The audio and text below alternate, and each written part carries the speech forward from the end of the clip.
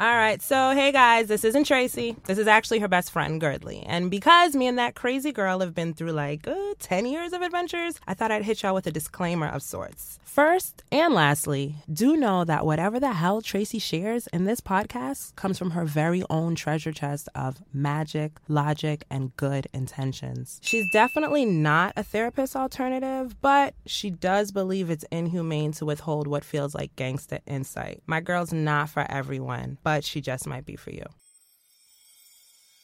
She's Beauty and the Beast. What it do? You're listening to the She's Beauty and the Beast podcast, season 1, episode 6, where I'm back, clearly, obviously, with my bestest Girdley, the sexiest soulmates I could ever ask for, who I am not sexually attracted to. Thank God. Thank the discerning, visionary God I have. Oh, yes. And I mean all of this in the most loving, appreciative way possible. And it does set the tone for the dialogue we're about to swing your way. I think the longest sexual orientation I've ever identified with is bisexual. But in recent years, it just hasn't felt as accurate a description for me as it once did, which made me extra curious about myself. And I wanted to walk down my memory lane of sexuality, see what's changed, see what stayed the same. And we're going to be talking about a lot. Things I hope my mother does not continue listening to, including the question of, is it more liberating to have a threesome or to fantasize about having a threesome? He. All right, let me quit extending the intro and just run the combo. Burgerita. That's a Wouldn't fun you want, a nice cold tall glass of a burgerita? Of course, you can't forget the umbrella on top. And a little bit of mango. How you feeling, my girl? I'm okay. I had, I'm good. I'm in a good place. I got some good awareness going on around me. Define good, because I'm reading this book that's necessary for my yoga teacher training, but even without that, I would still feel like it was just necessary for my own Tracy Garrard training. Mm-hmm. It's called Nonviolent Communication. And one of the things they note in there is how good is such a generalization. So you should ask your fellow humans to share what flavor of good they are. Because some people say I'm good and they actually upset with you and they saying it to shoo you away. Some people good is really just like they're okay. Mm-hmm. Some people good is some lovely anticipation of something. Yeah. So what is your flavor of good?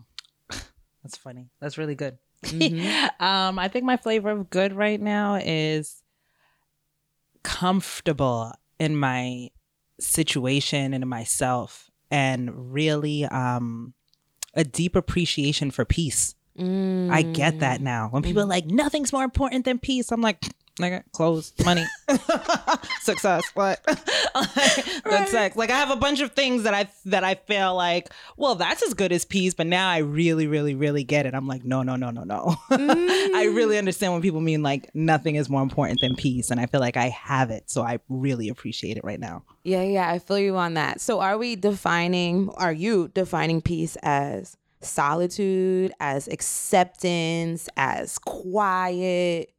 It's me understanding what things rattle my spirit and make me anxious or uncomfortable, and creating a boundary, a very, very nice boundary, but no, we can't do that. Or no, I can't engage in that today. Or no, I'm not going there. Oh, no, that doesn't work.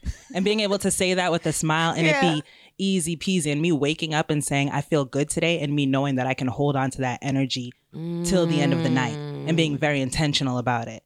So that's what I mean when I say I'm in a good place. Yeah, I like that visual and the energetic feeling of smiling while making a tough decision, and then reaping the benefits later.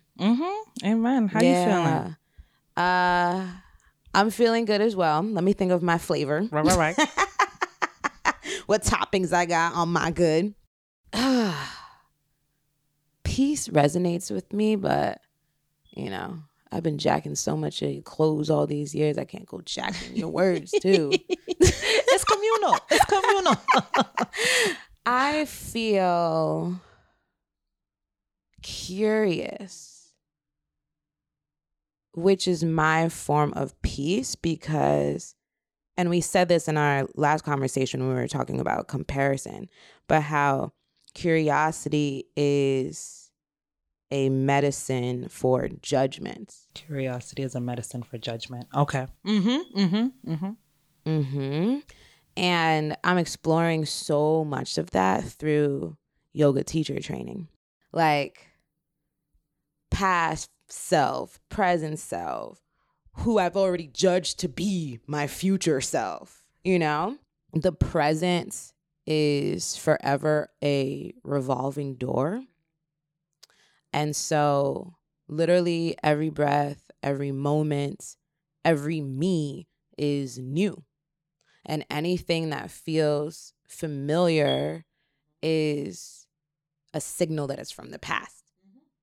So I can't let familiarity, even if someone reminds me of someone else that I didn't rock with, you may have the tendency to like judge that person, you know?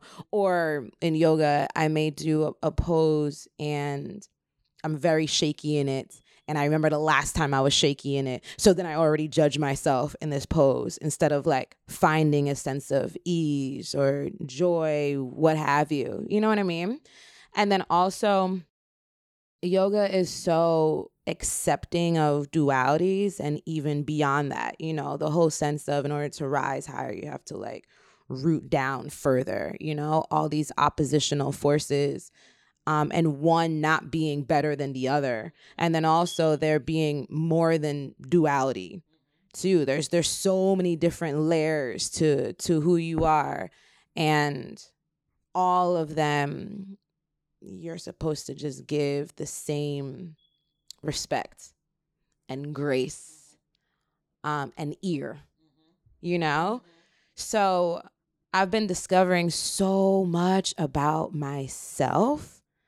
And when I see just the innumerable amounts of nuance to me, it makes me also curious about that within others. Because there's still so much that was laying dormant and now it's coming out as I'm literally like stretching and opening with my limbs. And so it's coming out in other ways. And I'm like, dang. So then how can I judge someone else when there's even more I don't know about them that I don't know in the moment? And then I don't know what past moment they're tethered to. And like what did the seed first look like? I'm here looking at the plant, like the manifestation, not realizing that this all started from something else. And so if I'm curious about that, can I find relatability? Can I find myself within that person? Can I find my God within that person? Yeah. And thinking about that with the duality and all the different versions of ourselves that are lived in this one human experience of now, it made me start thinking about my sexuality over the years. And I'm not naturally someone that like pedals backwards to reflect. I know whatever, that's all cute and shit to say in the wellness community, how we journal and all stuff like that. But I have to like really like remind myself to do that. It doesn't come naturally to me. And so I was like, wait a minute. I've been really like shifting. I looked at this blog post that I had in 2015 and it's, what is it? It's 27 facts social media won't reveal about me. I've been updating it since 2015, but something that felt expired that I wrote is I'm bisexual and Jesus loves me. The Jesus loves me part is forever.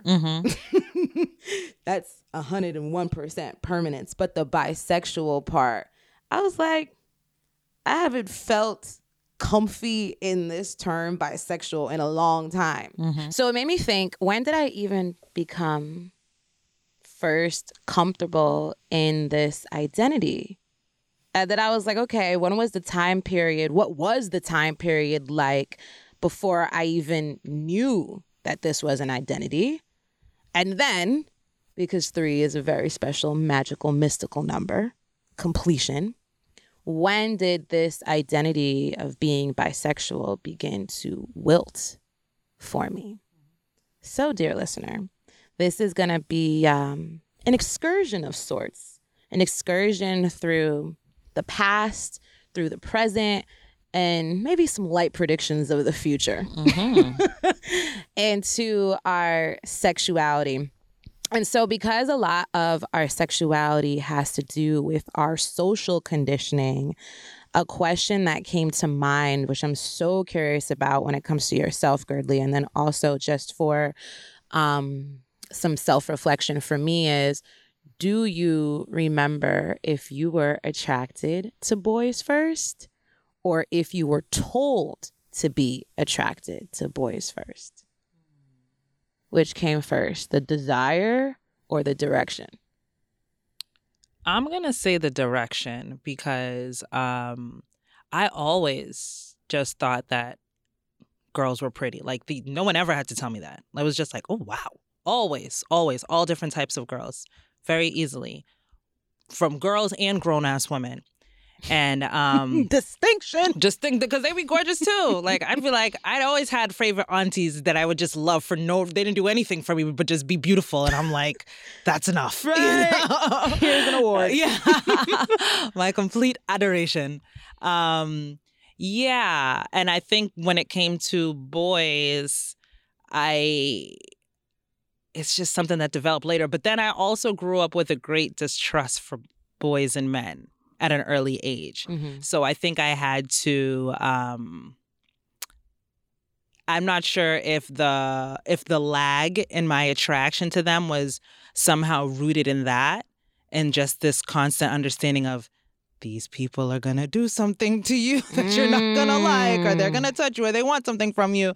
I've always kind of had those kind of messages growing up around me as a kid. And it's not even that they were told to me, but they were just like very clear. Like, I could just see so many adults arguing because the man did something he shouldn't have done. Like, you know, so Definitely. I kind of just had a distrust. But I do remember finally getting a crush on a boy around like 3rd grade who I like fought with all the time. Remind me our age at 3rd grade. I think we're 8. Okay. I think we're 8 or 9. But I remember having a crush on him and it becoming like a big deal and everyone making fun of me and me being so embarrassed about it. But I remember thinking that girls were way, way, way prettier before my little crush on Reginald. Reginald, if you listen, what up? What up, Reginald? Right. Hopefully he's still in human form. Let's hope so. You know what? I have a very similar trajectory. I'm so happy that you brought up like just without just this automatic response to a woman's beauty, because I definitely had that. Like, but it's strange because you'd even have to speak as a woman. But then I feel like was I also taught to minimize a woman's power because so much of our society just awards the surface of a woman, you know, her appearance, her aesthetic. So that's another type of like pool we can dive into. But anyways, such is life. I definitely found girls, so not attractive yet when I was a kid, just beautiful, just like admiring art. And with boys, it was like admiring danger, you know? And I think it's because definitely what has shaped me is all the time spent in between my mama's legs when she was braiding my hair. And it was always while the Oprah Winfrey show was on. And growing up, there was just a period of time that she really focused on abductions, child abductions. Yes. And so it was always, or just sexual harassment, molestation. Like there was just a period in the Oprah Winfrey show where that was like the zeitgeist of convo. And so I'm just always seeing who is the criminal here, who is always wielding a weapon in between their pants. And that it is our whatever boys. And also watching so many Disney movies, for the bulk of them, the villain was the boy too. But there was something, you know this, I've always had some type of pull to the dark side, which has frightened me. But now I'm kind of like, whatever, because I believe in alchemy and I could just flip anything into whatever I want it to be. Come on, shadow work. You understand what I'm saying? Come through. Yes. And a candle just looks its illest, its sexiest when it's surrounded by darkness. So I don't care. But at the time, I wanted to analyze, decipher, like, gently touch, push the button, see what happens. And so that kind of pulled me into boys, because I felt like if I could tame this beast, I would get the biggest reward of them all, whatever that reward is. I agree. Just validation. But there was always like this challenge that came with boys. And you see it in all of our fairy tales and stuff, because the whole you live happily ever after. Yeah. And I didn't see no living happily ever after when it came to even friendship with another girl. You know what I mean? There was only a happily ever after when there was insert boy here. Yeah. That's it. Yeah. So I definitely feel like that shaped a lot. And then it wasn't until... And I wrote about this in our class. Remember when we were in college for Denalyn Carroll's Writing for Magazines class? Yes. And I had to write some type of article. I forgot what the writing prompt was, but let's say 6th grade. I'm just going to throw that out there. It also could be 7th grade. It also could be, it wasn't 4th grade because I loved Gerard Ganji in 4th grade, so it wasn't 4th grade. 5th or 6th or 7th grade. And I got caught. Oh, man. Somebody just saw my subconscious just out here creeping and pointed out it. I'll speak literally now. So I'm in class. And a friend of mine at the time, she walked in and my eyes were just stuck on her ass. And I literally watched this girl because she came in late and she never comes in late. So it was like the first time that she had like her just solitary moment, like on the catwalk of the classroom. And I didn't even realize what was happening. I was just floating along with the booty. I mean, booties are mesmerizing, like, period. Like, nobody can deny beautiful ass. That's like, true, come but on. I had never, like, noticed an ass before. I just always looked people in their face. And then this kid, Jason, as soon as homegirl walked and then sat down, he came right into my ear and said, I saw you staring at her butt. Oh my God, there was a Jason there's always a Jason. Jasons are always like... I had a Jason that terrorized me as a child too. I hope you're listening too. I remember. They always design the most like mortifying situations. It's probably because of the horror movie. Probably just decided, well, this is my role. Yo! But it was like everything clicked. And then it was like, I just had a walk of shame with my heterosexuality dragging behind me.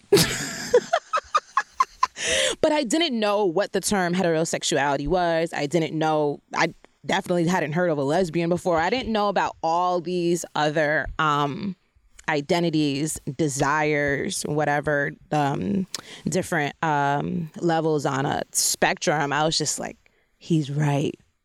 And I also remember in school, at a very young age, my young girlfriends, not literally, but just, my female friends, I hear people saying, dang, I heard somebody use the term friend girl.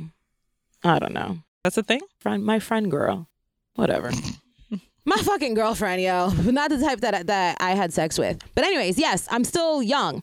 And I had this gang of girlfriends, and for some reason, they were very, very experimental with their bodies. And it wasn't even in a sense of, oh my gosh, you're so hot, I really just want to like perform this act of lust on you. It was quite clinical. So when you went to the bathroom, and I was terrified to go to the bathroom, they would pull down your pants to see how much pubic hair you've grown. Trace, was this when you were in all-girls school? No, this is not high school yet. This is some co-ed shit? Yes. Wowzers.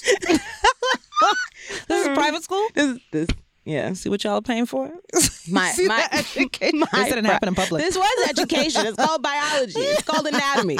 Anyways, so a lot of that happened. A lot of weird like dry humping. Oh, let's practice. It wasn't like let's practice like kissing on one another, but it was definitely like let's practice being on top of one another. Yada yada. Just simulation. Wow. Yeah.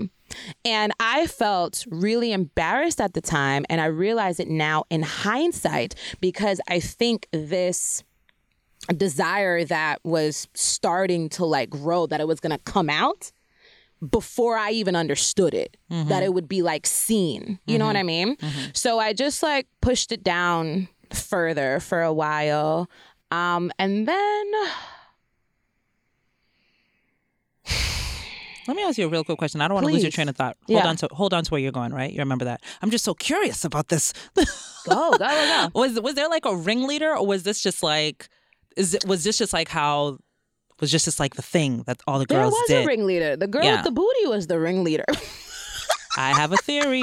Please share. So what happens is when you're over-sexualized as a kid, because there was a lot of curvy-ass kids in my family too, is that people just start treating you like an adult and exposing you to adult experiences. And when you're exposed to something that is just that incredibly alarming as a child, you somehow reenact it, because it's kind of like, I don't want to say a high in the term that we know it, as if it's something that gratifies us. Even if it was gratifying or not, you've just been stimulated to such an extent. It's like there's forgive me for lack of better terms, but there's going to be some kind of like reproducing of that sensation again, just to even test your own like aliveness or your own ability to experience genuine joy or pain. Limits. Right, your limits. So that's why I'm like, I bet you it was probably the one who was treated like an adult at home or whatever in private spaces they are that would probably even influence that. And if she was the kind of girl that could attract all of this attention, male attention, if she did attract male attention, girls are always, little girls and grown-ass women, unfortunately, sometimes, are always paying attention to what men find attractive. So true. And we empower those people as well, too. So it makes sense that girl would be the ringleader and would have influence over everybody to say, this is what we're about to do. That is so some wild true. Stuff, girl. That's some wild stuff. But yes, thank you for sharing your truth. It's similar. We grew up in different states, but this is a thing. This is a thing that's happening. So I'm glad that you have the recognition and the articulation to even go there, because this is what happens when we sexualize people. And and plus I fully applaud your listening skills so that you were able to piece that together and not just let it slide by. Yeah, but that's so true. All of these different influences. And I think for myself, maybe part of the embarrassment was I didn't fully develop either. So... yeah, that's maybe goes into like a bit of my hesitancy, but it wasn't until, I also knew that who I was attracted to was fuzzy when I watched Aladdin. And I was really in like some type of seesaw when it came to who I found to be like better looking. Jasmine or Aladdin. And when they had scenes together, I didn't really know who to pay more attention to. Oh, wow. It was a lot, but I definitely had some type of crush on Princess Jasmine and all them bundles. She was so beautiful. Yeah. She was really out here killing Cute little shape. Yeah, and like the outfits, like that was the first. flight. We never saw no Disney princess with a belly button. Oh, So I was like, who's she daring? right. Who didn't have a fin? Right. You're right. You're right. You're right. Absolutely. But then going into high school, and it's weird because I do feel like, and I mean, I was about to say the word obviously, but I guess it's not obvious for everyone. I can't assume. But definitely, if you're a part of the LGBTQ plus community, you can definitely say that this is coming from nature. I was born in this way. I do think, and even though this is not a popular thing to say, I do feel like nurture can come into play. I just don't think that has to be a negative thing. You know, I think we're very much conditioned to be, if you identify as LGBTQ plus, to be on the defense when someone says it's not natural, whatever. And I'm like, half of our fucking hair is not natural. Like the length of our lashes is not natural. Like so much shit, the fucking hole you have in your ear, you know, and not the one that helps you hear, like the one that just holds accessories. It's not, like nothing is freaking a lot is not natural, and that's fine because there's beauty and power in choice. And a lot of times you can make informed choices, and a lot of times choices can happen subconsciously as well. And I think that's cool as long as you enjoy what's happening.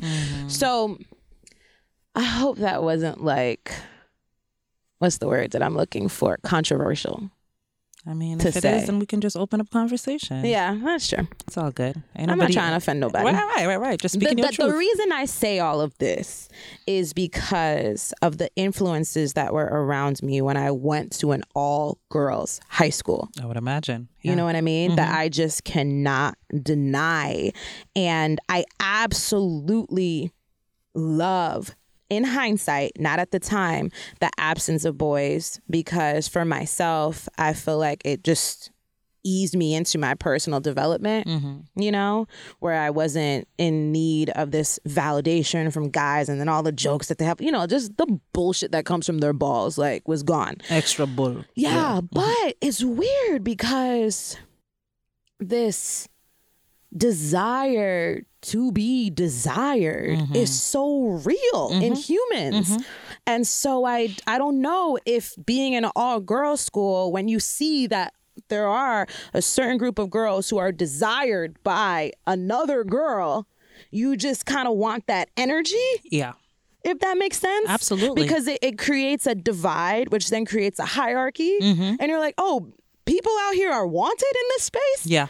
That I thought was like homogenous, you know what I mean? Nah, I want to be wanted. Even if it's by a girl that I don't even really find physically attractive. Because there was definitely a ringleader, this senior, and if she just looked you in your eyes, I felt like, poof, you became a lesbian. This girl had power. She had like eyes that could compete with, like, put your best cat on the block, and she had wilder eyes than any type of feline, and it was very intimidating. So I never wanted to look at her because all of my friends just ended up like in between her legs when they did.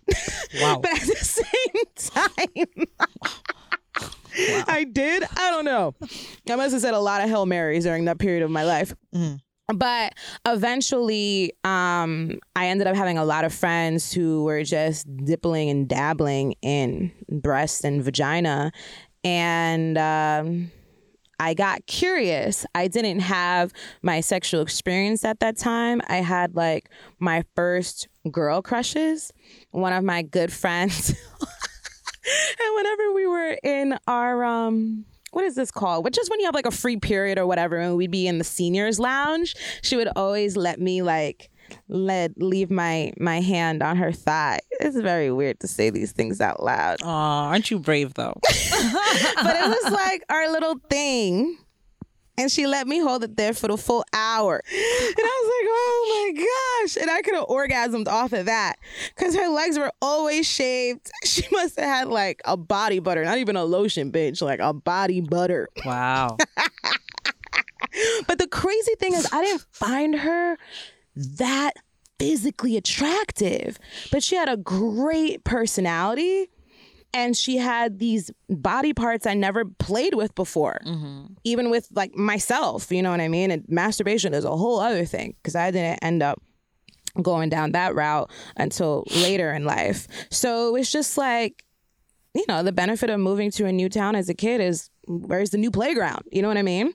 So that's what being in an all-girls school was to me. It was a new part of town, and then the girls were like new playgrounds.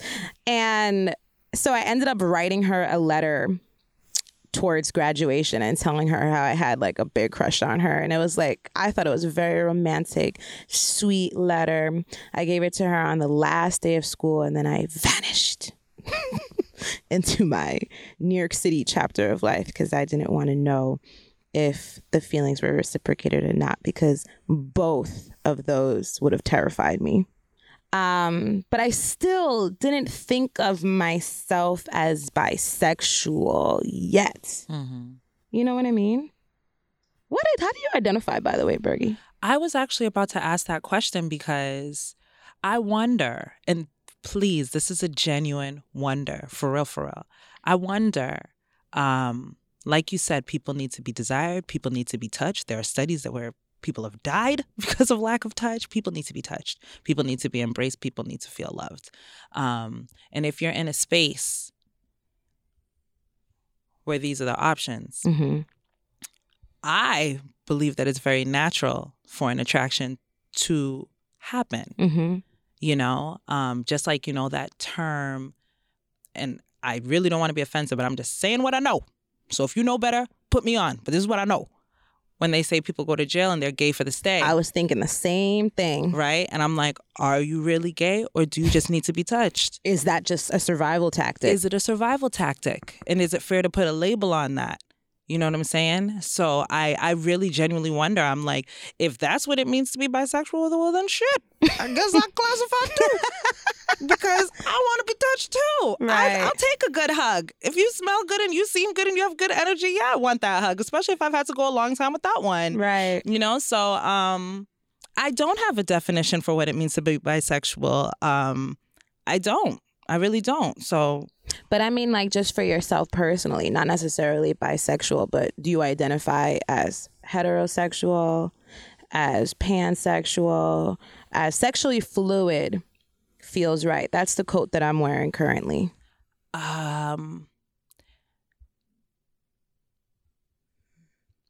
Yeah, I guess I can't say that I'm fully heterosexual because if I did... nah, man. I love it. I can't help it. I love women, but I feel like I would never. I need male parts. I do. I need a male embrace. I need that man smell, that manly smell. I appreciate women, and I could totally. I would appreciate the love of a woman, but there's a part of me that feels that it wouldn't be enough. That I would always long. Yeah. You know. So I don't know what that is. What would that be called? Yeah. And I don't even think you have to call it anything. Cool. We won't. I think it's just honesty. You know what I mean? I think our sexual forecast is always changing. And as long as you're true to who you are in the present moment and to whoever needs to know that truth, because not everyone needs to know as we're like figuring it out, especially if it's people who I'm not going to be in bed with. Like, what does my business have to do with your joy? But of course, others would say otherwise. For myself, it's been interesting because... You know me, when I had a girlfriend and I was in a relationship with a woman on and off for 3 years. And when I was with her, I felt like a lesbian.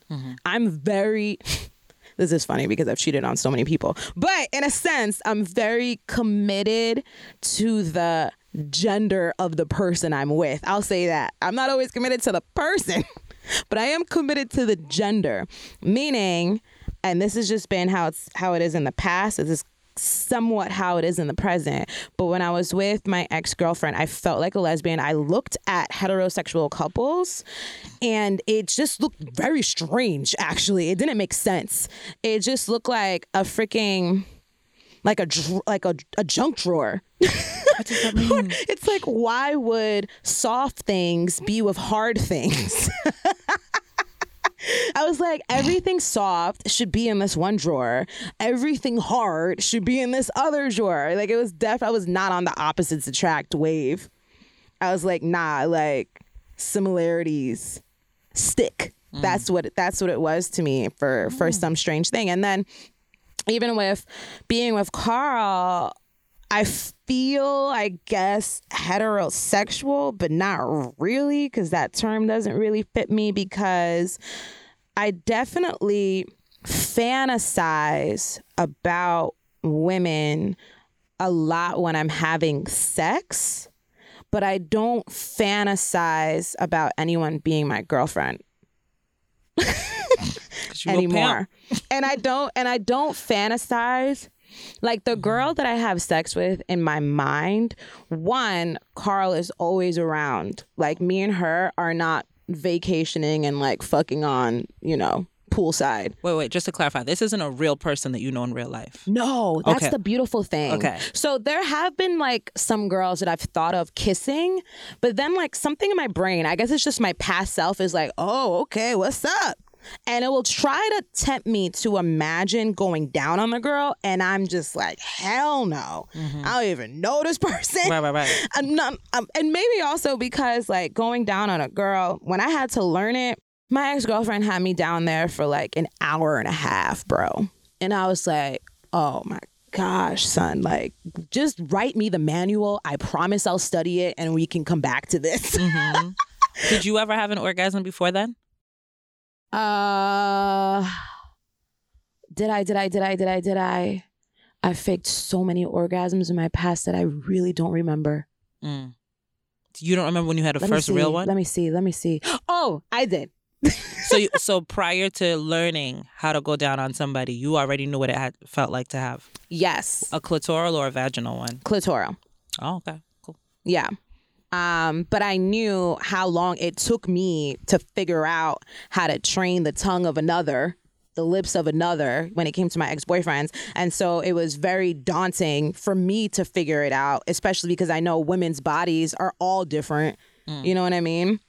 Once you get like one pussy, doesn't guarantee that you'll get the next, anything like that. But I did appreciate her for having, on the spot training. But when I'm with Carl, it's interesting because I have learned, it's a lot. We're going to go many different places, folks. It's hilarious, y'all. It's hilarious. What I've learned, I thought that I wanted a threesome my entire life. I really did. I almost was able to, have that done in the past. Thank God I didn't, because it would have been with the wrong people at the wrong time. But because it was always a fantasy in my head, I'm like, then this should absolutely be manifested, right? But you know what I have realized for myself? This may not be a blanket statement for everyone, but take it if it feels right, is that sometimes a fantasy is best left a fantasy, because it is the only time I have full control of my life. The reason I don't want a threesome to be performed where I'm engaging in it, and so is my man, and so is this other girl that we pull from who knows where, is because part of my fantasy is the way she arrives and exits. She literally evaporates. Into glitter. Into pixie dust. No, because that would be too messy. I want no glitter involved. You're ruining my fantasy, Girdley. Sorry. I'm sorry. Let me retreat. But that cannot happen in real life. You know what I'm saying? Like, there's a lot more just like verbal foreplay that has to be done. Maybe more drinks that has to be poured. Then the choreography of it all. You know what I'm saying? And then the aftermath. And who knows how I'm really going to feel. I have absolutely no clue. And because all of those different possibilities don't sit well with me, that's how I know not to do it. And that is my new compass. If if I'm okay with all the possibilities for how this could play out, then I'll proceed. Yeah. If I'm not, especially if the majority of possibilities make me say hell no, then it's hell no. Right. And so I've just found so much like thrill and freedom in my fantasies. Mm-hmm. Because I'm just like, whoa. And I'm like, and I'll also be like, is this happening like in some type of, bringing like quantum physics into play? Is this happening like on a whole other universe? Mm-hmm. Maybe so, but right here, right now, no, to take it out of my cerebrum, no, I'm not gonna do that because it's so like less liberating. Mm-hmm. And so for bisexual, I think because of the way society started playing with that word and all the conversations that would happen when I started calling myself bisexual, and that happened right after high school and college. And I think that's because I came to New York City where everyone is just young, wild, and free. Mm-hmm. And a lot of people that I met and who I just really admired their spirit. That was just how they identified at the time. And so it felt right for me, not only because I was attracted to some women, because here's the other thing. I'm not attracted to all women. And for some reason that tends to happen. Like when you call yourself bisexual or even sexually fluid or a lesbian, anything that's not heterosexual, Mm-hmm. for others, I've seen it be defined as you like everyone. Right. But being heterosexual doesn't mean you like everyone of the opposite sex. Right. But all of a sudden, I'm categorized as greedy. Like, sis. Yeah. I think people can fuse boundaries and standards Mm-hmm. Mm-hmm. very, very often. Yeah.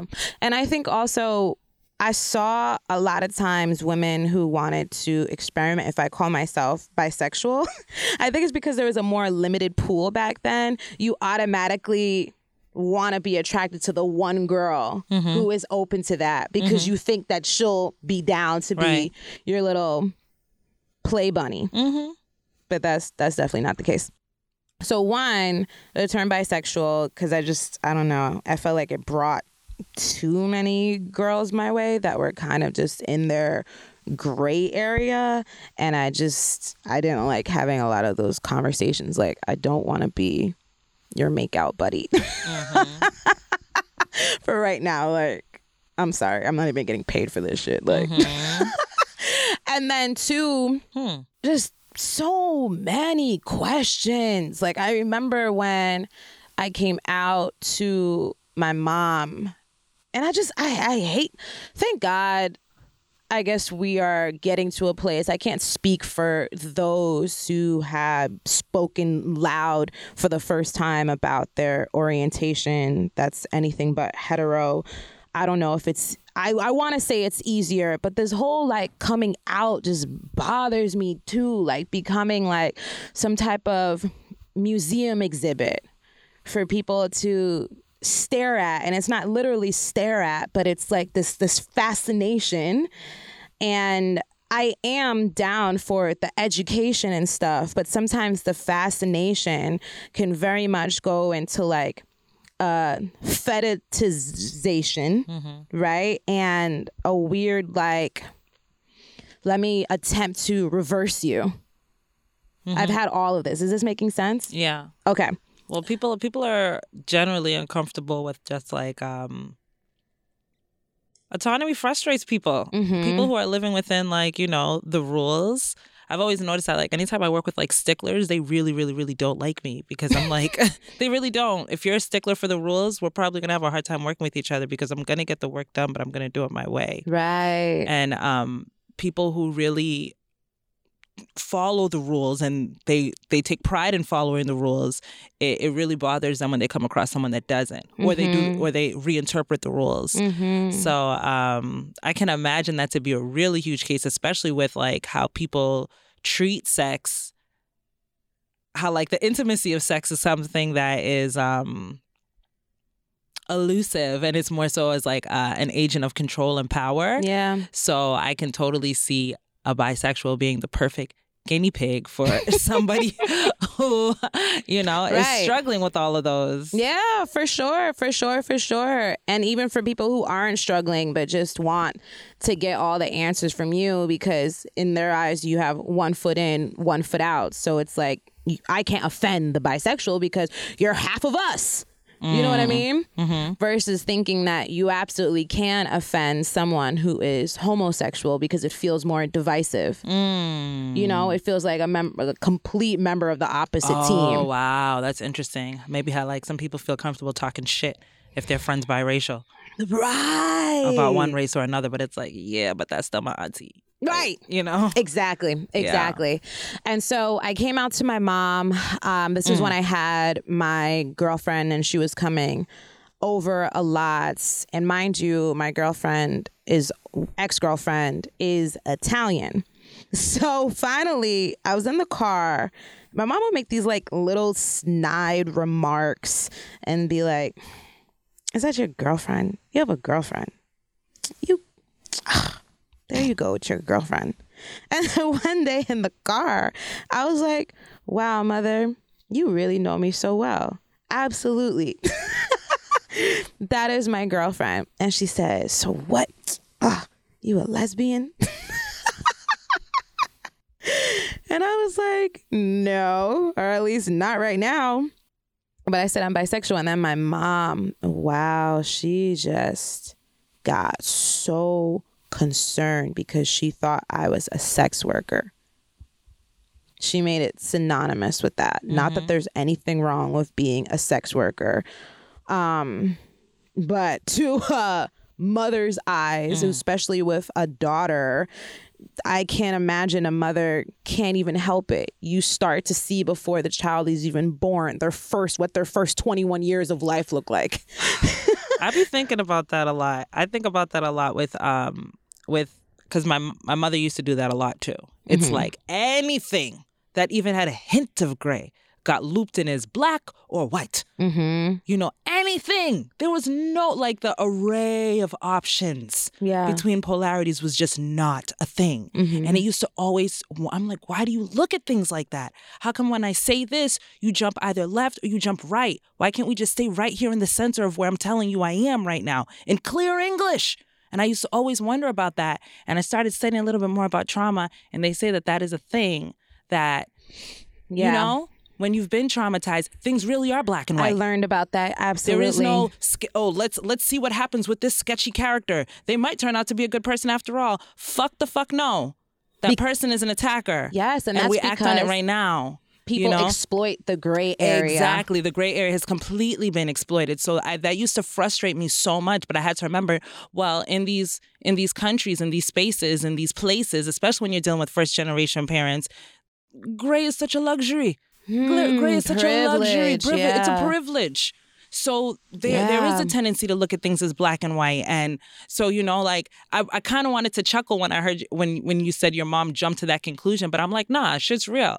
You know, like when my mom first started hearing about marijuana, she's like, oh, my children are on crack. I'm like, we are not on crack. Always the but extreme. It says that it's always the extreme. And, you know, but there's something to be said for that. So, you know. That's a form of survival too, because absolutely. I think it's that whole taught methodology of stay ready so you ain't got to get ready. You know what I mean? So it's like, I'm not going to wait for Tracy to admit the worst that's still left in her closet. Right. I'm just gonna bring it all out. Let's pin this in the like let's do a yard sale, bitch. Everything out the closet. Right. All of it right now. So after my mom calmed down, you know, when I answered like her little short list of common questions, her main concern was not only the sexual orientation, but the race. And she was like, Tracy, all right, cool. You're a woman that wants to be with another woman, but why must it be a white woman. Why are you making my life harder? And why are you most certainly making your own life harder? So she didn't understand that because she was like, all right, cool, I'm getting it. You're hitting me with the ABCs of bisexuality. And she was like, well, if you still find some men attractive, then why are you choosing to stay with someone who's just going to make your life way less accepting for others? Which was a point. But then it gets down to I can't help who my heart is in the long game with. You know what I mean? And at the time, it was with my ex-girlfriend. I'm afraid to say her name. You should be. Girl, scary as shit. We ain't bringing up her name. And if you're listening, we don't want no problems. Oh my gosh. Listen, one of the things that I've learned on my own like personal journey is that I can't only allow room for growth and change for myself. I have to give that to other people too, because I've done so much fuck shit. I have left a trail of disaster behind me in some chapters in my life, and I still turned out pretty damn good. Pretty darn good. God is out here just never running out of forgiveness and grace to give to me. So I think that's the same for others. And she hits me up on my birthday. And her energy feels good for the longest time. And if you heard a couple episodes ago, then you know all about my abusive relationship. And that was with her. And she would also say that she was in an abusive relationship too. Right. I felt like I got the bulk of it. But hey, I'm only one voice. Right. In a two human relationship. Yeah. But anyways. But real quick to that, no shade to her. No shade to her at all. Just to clarify on that. But anybody that makes your best friend cry is going to make you feel some type of way. Of course. So carry on. But carry on. Of course. And for the longest time, I mean, there are great things that I learned in being in a relationship with a girl. And I definitely had other type of relationships after that. But that was my first like committed introducing to people as my girlfriend and my only. And so really appreciating my masculine side, because we didn't, a lot of I don't want to even put a number on it to quantify it, but you do see some relationships where there are gender roles per se, you know, one woman who may appear and also very well act out the more dominant role, aka I'm putting quotation marks, masculine role, yada, yada. But for me and my ex-girlfriend, there wasn't that type of line in the sand so much. She was also a tomboy, a bit more tomboyish than me, but definitely had her girly moments and was not allergic to dresses or anything like that. But we both kind of took turns just finding the balance in our relationship, you know, with softness and then explorative and playful and just like more direct and hard hitting, and also having to pay for a lot more things. It's very humbling. So I think about all that I get to receive in my relationship with Carl, even though I also give, but I give in a different way. And I'm so appreciative for everything that my past boyfriends have done, and then also that Carl does, because I did a lot of it with a woman. I also learned the art of asking for forgiveness. And I think also being a full woman really activated my patience, because you have to do a lot, and this is just my experience, a lot more listening, because many women, and I think this is a strength, are very illustrated with our storytelling. So you have to be like both ears in. Yeah, and we're not always talking for feedback. Oh, yeah. We're talking to be witnessed. So exactly. Yeah. Yes, so well said. So I was basically in a relationship with a mirror in a lot of ways.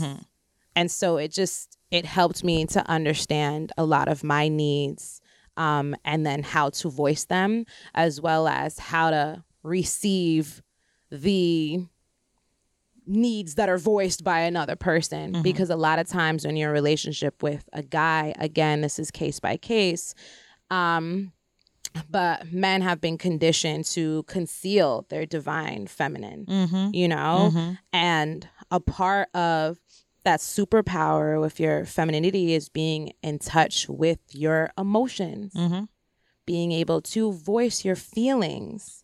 And with hearing another woman do it so freely, I'm like, dang, I actually have to be ready to hold space for it and to make my own adjustments and to have my own accountability. I think in the past, I have taken advantage of being a woman and being like, you know, the more like softer, like damsel in distress. So I could scam my boyfriend into thinking he's all in the wrong. Because men are always in the wrong. Facts. But when you're with another girl, your bullshit Word. is clear as day, and she is articulating it top, middle to bottom With receipts. And I'm like, woof, I see you, sis. So it was very, very humbling. And I feel like in this relationship with Carl, I kind of treat it as if I was in a lesbian relationship.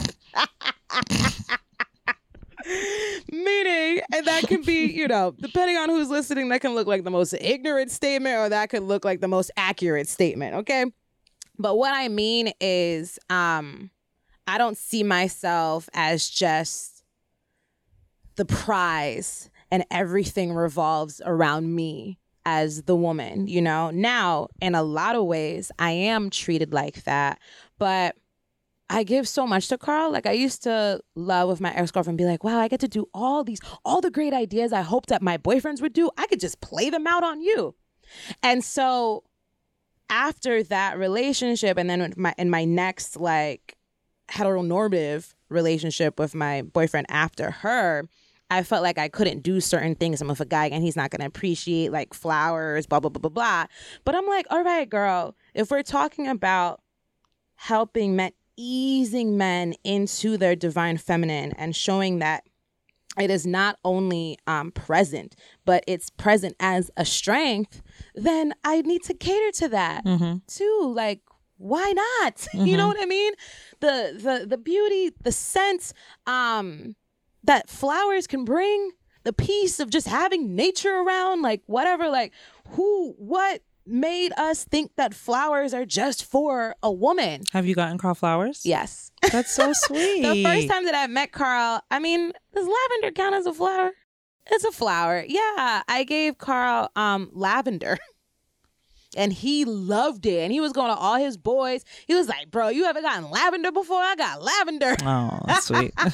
He received it so well. And I do a boyfriend appreciation night as well, which is just like Destiny's Child catered to you, just like brought to life for like a whole 5 hours or so.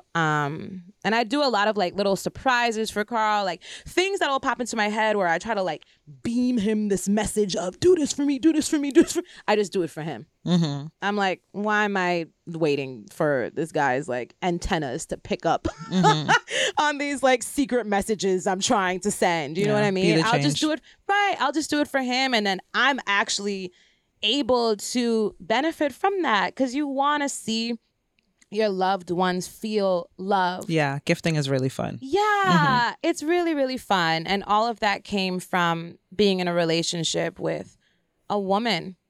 So thank you for that. And also I've been asked a lot about how I think God views all of this. And I used to think about this, especially when it came down to threesomes. I was like, well, if I'm married and I have a threesome, is God going to be in the room? And I'm like, dang, God's in all rooms. All rooms. But God's a classy spirit. He's going to give you space. Hang out outside the room. Like, you know what I'm saying? But you got like a billion other people to look after. I'm sure they wouldn't mind that extra attention from you right now. So here's the thing. I believe that my free will is a gift and isn't a setup to see if I'm going to make the right choices all the time, especially as I'm, like I was saying earlier in this conversation, thinking about everything I'm learning in my yoga teacher training and how there is no duality, meaning there is no wrong or right per se, because everything can be useful and it all depends on the person and the time and maybe the other people involved as well. So if something in my spirit, deep within my intuition, whether this is nature or nurture, I don't care. If it doesn't feel right for me, and I am also a piece of God, then God don't like it either. That's it. And just because I may not be into it doesn't mean now I think everyone else who does this, like people who have threesomes, I don't feel like are going to hell. I also don't believe in hell, and that's a whole other podcast that we could definitely do. So I think God is rocking out with me as long as I am a striving, honest person. Mm-hmm. That's it. But sexuality, it's complicated because we're taught that so many things are dirty, you know? Yeah, like even when you were saying God doesn't want to watch this filth. But I'm like, sex is divine. Where else do you experience nirvana? If an orgasm is compared to heaven, why would God not be there? You know? Yeah. It's our own perversion of it. And if we didn't, it's our own perversion of sex. But sex is divine. Sex is angels and all the good stuff. Maybe making love is divine. In my head, every time I say sex, I'm really saying cosmic sex. Okay. I don't know what kind of sex y'all are having. If it's not cosmic, it's not worth having. This is going on in my mind. You know what I'm saying? Like, so I don't know. But that's what I feel. It could be a swirl. I think the intention behind my sex is cosmic, for sure. I don't know if everything else is cosmic. I feel like passing the mic over to our producer, Amber, real quick. She's shaking her head no. Especially since she's a Scorpio who's pregnant. Want to see if that baby was formed through cosmic ways or other, but we'll leave that alone. Cosmic. Baby's innocent. Exactly. Should not be brought into this combo. It was an act of the divine. It's cosmic. Exactly. God is involved at all times. But when you say even making love and God is love, yeah, then we're just making divinity together, Yeah. But again, it is always rooted in intention. Intention does always set the tone of where we're going. It sets the tone of the frequency that we're going to be at. Yeah. So, yeah. I have sex at a very high frequency. Absolutely. As you should. As I think we're in the place, we can't even have these conversations if we're not. You know, this isn't like a part-time thing. This has to be a lifestyle thing. Yeah. So. Right. And then also, if you go back and listen to our No Sex Zone podcast episodes where we speak about why we chose celibacy and the benefits we receive from celibacy, like one thing I'm pretty sure about myself is that this is just me. I'm never having sex solely for physical pleasure. Absolutely. Yeah, we're past that. Yeah, man. So cheap. It's so cheap. After you're done being celibate, it's like I'm luxury, bitch. For real. I'm sitting on a golden goose. It's just different. It's I'm different. laying golden eggs. It's different. It's absolutely different. Yeah. Has your idea of gender changed over the year? Because I could say this for sure. And we spoke about this off mic before. I do go by the pronouns she and her, but they? Facts. Like the definition of they? Yeah. Oh, I feel. I love just it. For myself, I the agree. word they, I'm just not into the word. And I mean that in the simplest way. I'm into the meaning. You know what I mean? I'm just like, can we get maybe a fancier? I don't really know. Like, But I just like don't- Tracy and them? Yeah. Exactly. Tracy and them. I like it too. I love it. I love that idea because I'm just like, yeah, my ancestors do walk with me everywhere I go. So call me they. Like, you know, I like that. I like the idea of that. Granted, I know when other people use that term, they might not mean that, but that's what Right. I think of it as. I think it's quite comforting. Yeah. You know? So you would feel comfortable saying that maybe you're gender neutral? Would you go as far as that? Because I also just love woman. I love the word woman. I love the word woman too. femininity. And I'm always so, even though I do feel that I don't mind the pronoun they, I'm always hesitant to now hop on these terms because I feel like people really need them. Yeah. I feel like it's not fair. And I feel like people have been fighting for them for so long. Exactly. And I I feel- haven't been fighting. Like, I'm That's what coming I'm when saying. the war is quote unquote done. That's what I'm saying. And I'm like, oh, I like that term. Let me try that on. And so I'm like, I don't want to appropriate what you this term that you absolutely need. You know, if you want to let me in, okay, cool. Well, thank you for the invitation. But I'm not going to infringe upon a term that I know that you need because exactly like you, I love being a woman. And I Yeah. love calling myself feminine. Yeah. You know, I love those. And I don't have a problem with them. But you know, I wouldn't doubt I wouldn't look at anybody sideways if they did, if they Yeah. struggle with those terms. Yeah. So I feel like it's not mine. Right. It's not mine. But I like it. I like it. I like it a lot. I like what y'all did there. Yeah. That's so crazy how you can appropriate like so much. Exactly. Huh. So I think that's the other thing with bisexuality. I feel like in some ways people looked at it as an appropriation. You know what I mean? As like, because there were also, I'll never forget when I went to a lesbian bar, and this was my first and my last time, and this was a long time ago, and it was just one lesbian bar in one part of New York City. But the turn-offs when I explained that I was bisexual by the lesbians there was bananas. I would have been better off as a straight girl there, I feel like. And so I'm wondering if like subconsciously it looks like I'm appropriating because, you know, especially in music videos and hip hop culture, the bisexual girl is just like the hottest. That's who you want. My girl's got a girlfriend. So that might be it. And so that's why like So I sad. just went with pansexual because pansexual just being like attracted to energy because it all gets very muddled and there are let me see. There are born women who identify as gender fluid who I have found attractive. There are trans women that I have found attractive. You know what I mean? And so some other people might look at that as needing a whole other type of title, identity, whatever. So that's why fluid just works with me and currently floating down the river of sexuality arm in arm with Carl Joseph Black. However, I have always said this and I remind this to my mom like maybe once a year. No matter what, I will still tell my children that mommy is not heterosexual. Even if all they know is me being with their dad, assuming that me and Carl get married, it's never going to be, yes, this is like a hetero relationship, but this is not for your mom a hetero identity.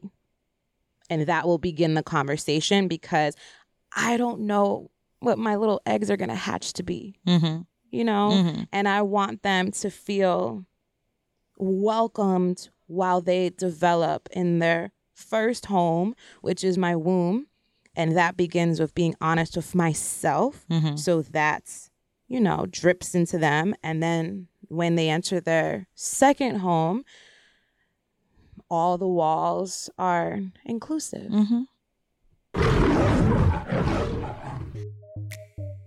Man, I really could talk with my burger, my Girdly, for days, bruh. I swear. I hate that we gotta cut these combos down a bit.